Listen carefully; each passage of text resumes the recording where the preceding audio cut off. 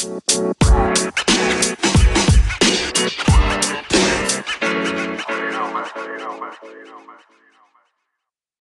everyone, welcome to another episode of Slice of Healthcare. I'm your host, Jared Taylor.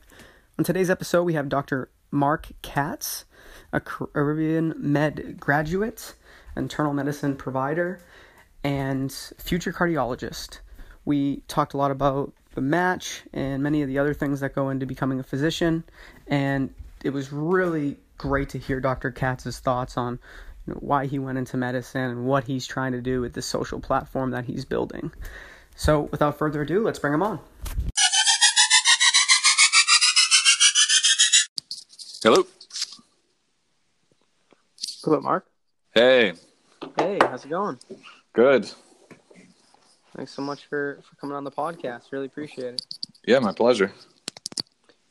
Great. So I wanted to start off, I would love if you could just give the audience a little bit about your background, and we can kind of go into a couple questions, and we'll make it short and sweet, but I think we'll get a lot of information, and I think a lot of people will learn from this podcast. So, Sure. Yeah. I'm originally from Jersey. My family's actually from South Africa, though. Went to SUNY Binghamton undergrad, Ross University, Caribbean Med School, and did most of my clinicals in Brooklyn. Now I'm in Drexel, Philadelphia, for my internal medicine residency, and I'm currently applying for and interviewing for cardiology fellowship.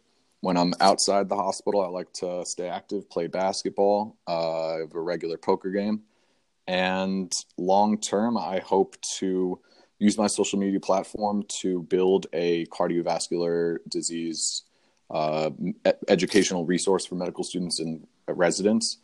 And long term, I hope to use it to ultimately build a patient education. very interesting. Now, was this social media platform that you're building, and for the audience, I'll put your social media handle in there, but so you have close to 15,000 Instagram followers right now. Was that always, did you always know that was like one of your goals for growing the social media account, was based on what you just told me? I think in the back of my mind, that was the reason why I even bothered to get an Instagram account. It started off with just my blog that I wanted to help students and residents when I moved up know what I wish I knew earlier in my stage of training. Because, what they always say is the best mistakes are learning from someone else's. And I've got a whole lot of writing material. So I think that I started off with blogging and using Twitter just to kind of reach out to the rest of the medical community. And Instagram was just part of the landscape that exists today that I think you kind of have to be a part of, especially because a lot of different generations ingest their medical or a lot of their knowledge or information today from different resources. So I think joining the Instagram community was just a kind of a byproduct of needing to continue to expand and keep up with social media game, but also it's kind of fun. Yeah. And do you feel you've also had the opportunity to kind of expand your medical and non-medical network as well? I think that's probably been the most fun aspect of the whole social media game with regards to medicine, is that I've been able to meet my hashtag Philly Med fam, which is just a bunch of other Instagram doctors who are active on social media within the Philadelphia area. And I've been able to meet other people from New York. And I've been able to meet people who are in such different specialties. Austin Chang in advanced endoscopic gastroenterology, other individuals in neonatology, and even other Drexel Med students who I otherwise wouldn't have interacted with. And they're really great people. So I think that's been just an awesome part of the whole social media thing, is being able to meet other people within the realm of medicine.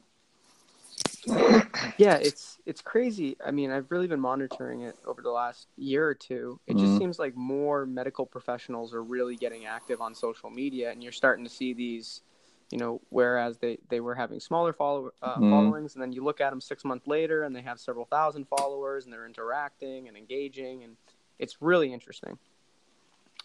It's really interesting. Yeah, it's having gone through the process of building a following, it is really interesting seeing how people go from 500 followers and then a month later they're at 10,000. But it's also what I enjoy particularly is seeing how each person brings something different, and everyone tries to at least be true to themselves mostly. And I've seen that a lot of people who are successful are able to find a niche, and fill that, whether it's a pre-med person talking to high school people, or a medical student who's trying to help people get into medical school. I think it's really awesome seeing people reach out and build their audience. Absolutely. And I like your blog as well. You put good content. I like that you don't just over provide content either. I feel like that's in the blogging space. That's a major issue. It's either not enough or too much. And I like the content that you put out. How do you find time to write? I think it's kind of similar to anything in med school, residency, or taking it outside of medicine. Anyone who has a very demanding job or career, that you do what you enjoy, and you people say that you don't have time for things, but tell me how you spend your time, and you're finding time for your other passions. Likewise, you don't have time to spend with extra time to spend with your friends and family, but you got to make time. So at the end of the day, I enjoy writing. I've been writing a little bit less recently because of cardiology research, and work has been a little bit more hectic, going on interviews and everything. Yeah. But you find time. Yeah, I enjoyed your last post. For everyone out there, definitely check this out, the How to Match into Dermatology, interview with a dermatology resident. And it really stood out to me because when I was first reading it, I saw Broward Health Medical Center in the beginning, and I was literally just down there probably about a year ago, just kind of visiting with some of the hospitals down there, talking with some people, and beautiful. I don't know if you've ever been down to that area where that medical facility is, in that kind of campus of all the surrounding facilities, but very cool area. Yeah, I've spent some time in Fort Lauderdale and Miami, but I haven't been there. But yeah, I think what I appreciate about all those interviews is being able to share exactly what everyone's thinking, what every med student is thinking. Your med school will say, "Oh, you'll do fine in the match. Just do well." Other med schools might, like mine, being Caribbean, will say apply to more than fewer. And it's just nice being able to see, like, oh wow, someone else struggled to get into derm 3 times. Someone else failed step 1. Someone else wanted to go to OB-GYN but ended up in peds. So I think that's just another aspect of blogging, is giving med students and residents, or future residents, a reference point or someone else to see that other people have done what they want to do and that it is possible. How much paperwork is involved with matching? Oh my God. Not that much paperwork. It's just how much time? Oh man. I think for residency it was a lot harder. And I think I say that because first it's so much more anxiety inducing. Don't get me wrong. Got a whole lot of angst built up for the fellowship match, but I think it's harder during the residency match, because even for me, I want to go into cardiology 100%, but worst case scenario, I still get to be a doctor at the end of the day if I don't match, which is still my dream, which is awesome. But and a lot of the paperwork kind of follows through from residency. You can kind of like click forward a little bit, but for the fellowship one, but for residency, you got to communicate with the med school. It's a lot of work getting everything done in a timely manner.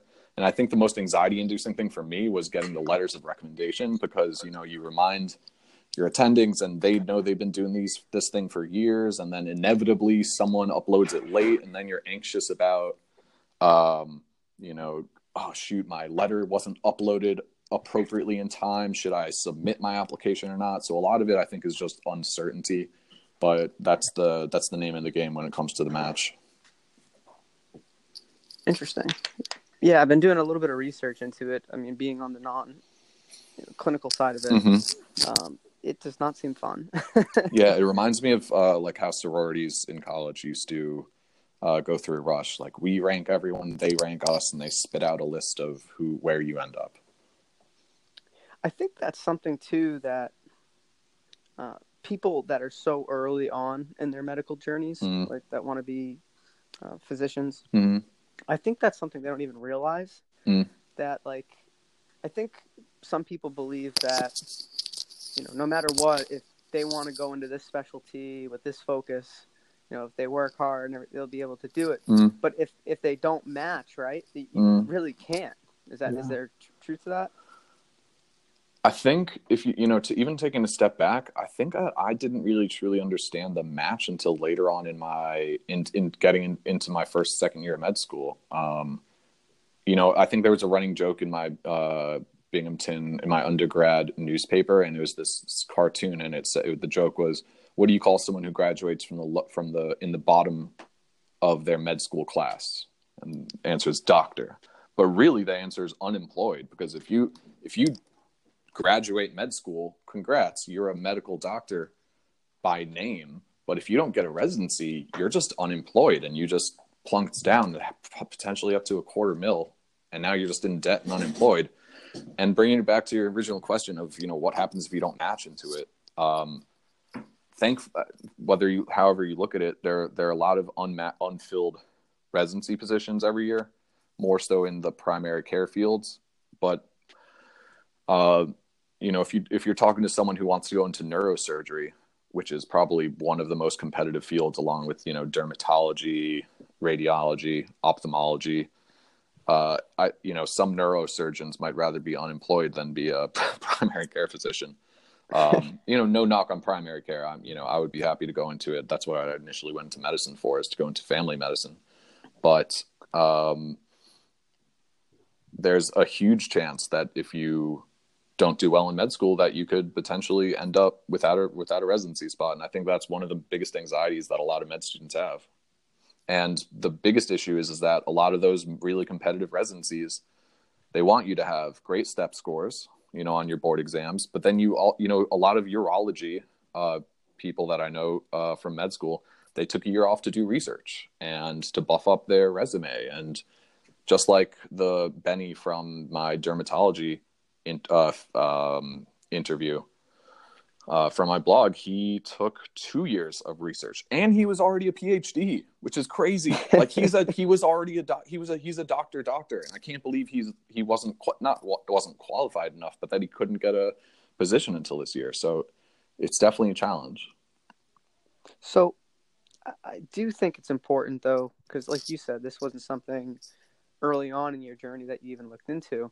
How do we like get that message out even earlier to people? Like, I mean, I think having blogs like yours and social media platforms and more people in the community talking about it on a regular basis, that's how I would see, like, getting that message out to the younger generation. Are there any other ways that you feel that message? I mean, I'm a big believer in if you can know something early, even if it's not relevant to you at the time, it just allows you to plan ahead. Yeah.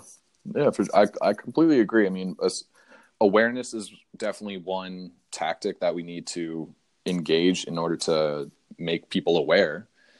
And I think it really also has to be an institutional thing, that when people are applying to medical school, I guess looking back at it, it's been 7 years or 8 years or so since I applied to med school.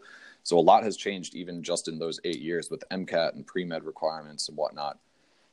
So I would hope that medical schools are both, trying to be honest with applicants about why they should, go to their med school, but also just giving them a good understanding of what you should be looking for in a med school, and including in that information what their residency match rates are. And specifying why that's important. Because I remember I was on not a board, but a venue where I went as a representative of Ross University, where I went to med school, and we talked to students who had who were applying to med school, and they were able to ask us questions. And as a recent grad, I was able to give them a little bit more of a specific perspective, and a lot of them were raising great of what's the anatomy lab like, what are the lecture schedules like, and they were talking about these great, bringing up great points that every med student or pre-med student who's applying to med school should bring up during their application or interview cycle. But I think one of the big picture points that I tried to make to them was, all that's great, but it all just builds up to your residency application. And look at the statistics, and I think all suffice to say, I think the medical schools need to try to bring that to the forefront and make that known, what their residency match rates are. Interesting. How often throughout your education, and still even today, are they using new types of technology to teach? That's been something I've been wondering about a lot lately.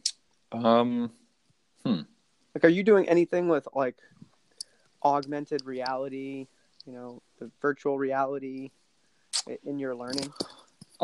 Me, not so much, since as a resident, I'm just in the trenches, and I don't think anything can really, at the end of the day, I don't think anything can replace just good old fashioned patient experience and patient volume.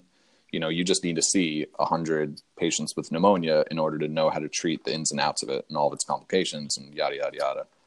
But what I have seen is that maybe some med schools are using these types of technologies. I couldn't tell you for sure.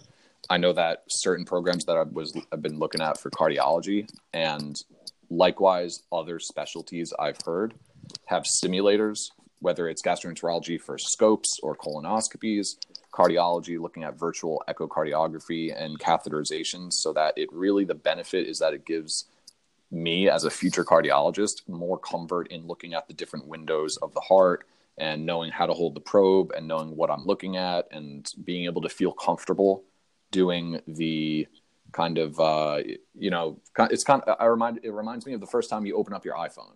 The first time you ever had a smartphone, it took you like a week just to be able to know how to go to general settings and change your font and add a different keyboard. All those little things that don't really change how you're talking to your friends or being able to make a call or be able to use the internet or send an email on your phone. It's just you being able to access what the tools you need. So I think that's going to be really valuable in at least with fellowship training. And I'm sure it will continue to expand with medical school education. But I think that overall patient experience is probably at the forefront, but couple that with using advancing technologies to allow those to accelerate the troubleshooting process of learning a new tool or technique. That was a great analogy to the iPhone too. You're right. I mean, it is one of the most confusing things. I think that's also half the reason why, going back to the iPhone, that people don't switch. Yeah. It's like, oh, geez, I have to learn a whole new.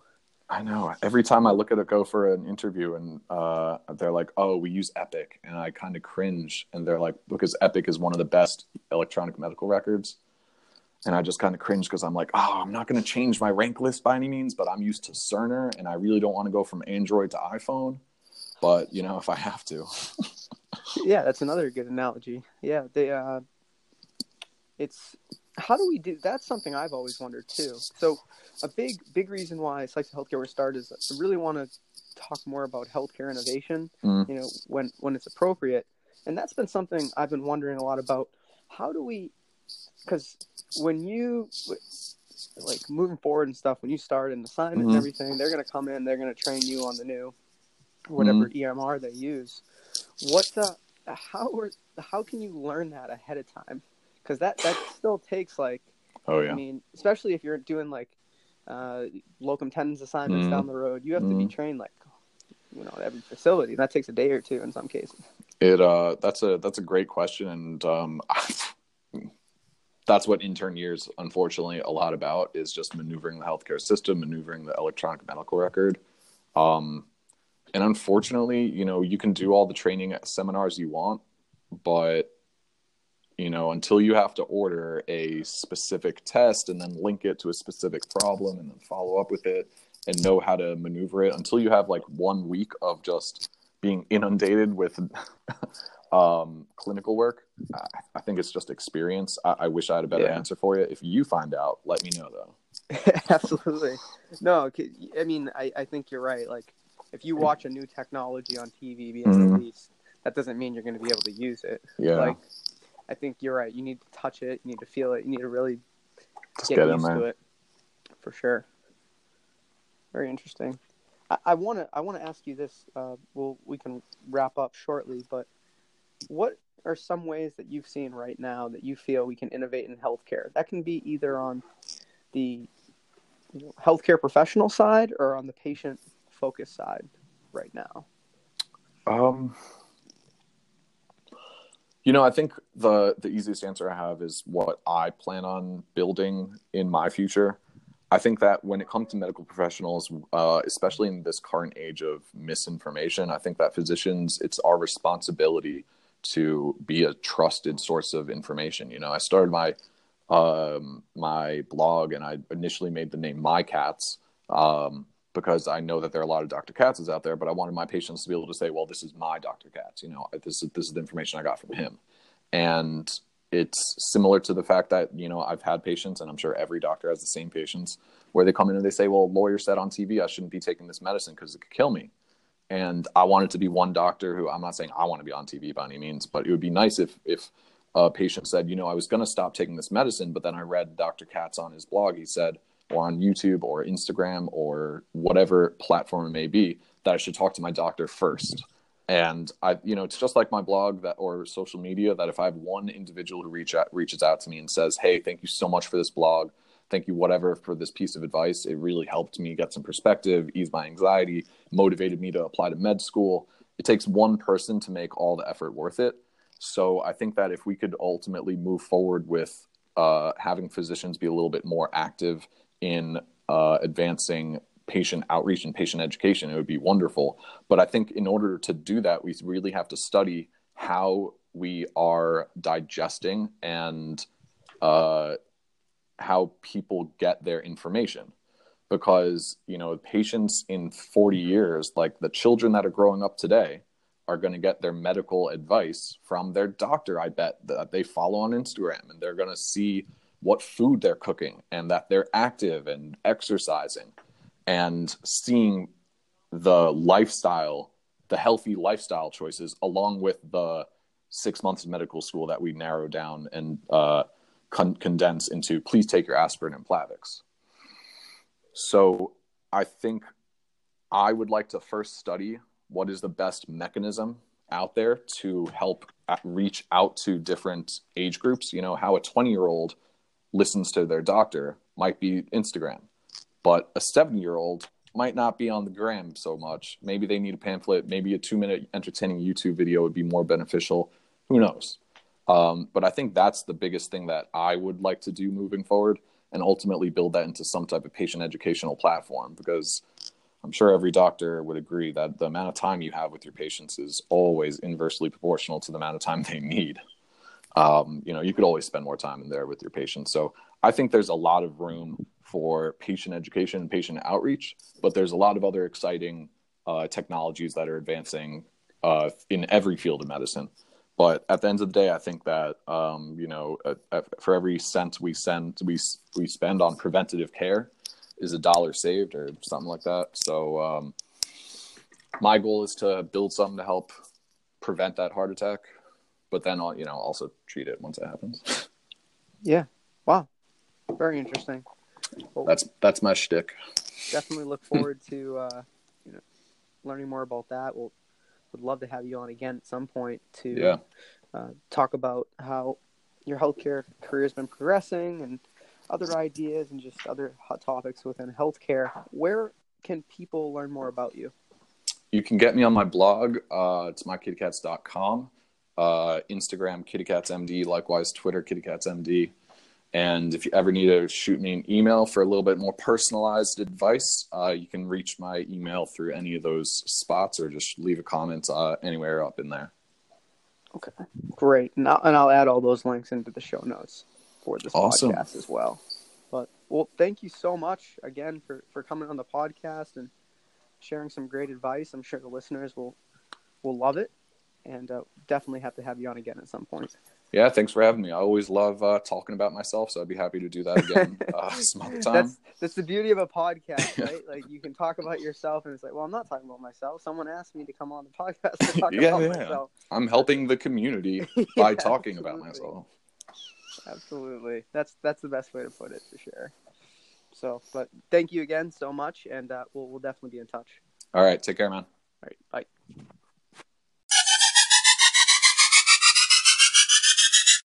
Thank you to everyone who tuned in for another episode of Slice of Healthcare. Please be sure to follow us on our social channels. On pretty much every social channel, it's at Slice of Healthcare. On Twitter, it's at Slice of HC. We don't use that much, but we will answer if anyone tweets at us or sends us a message there. Also, for those of you that are listening on iTunes, please be sure to head over to iTunes, leave us a rating/review. We'd really appreciate the support and feedback. And if you're interested in being a guest on the podcast, please reach out at sliceofhealthcare@gmail.com, or send us a message on Instagram or any of our other channels, and we'll get right back to you. Thanks, and everyone have a great day.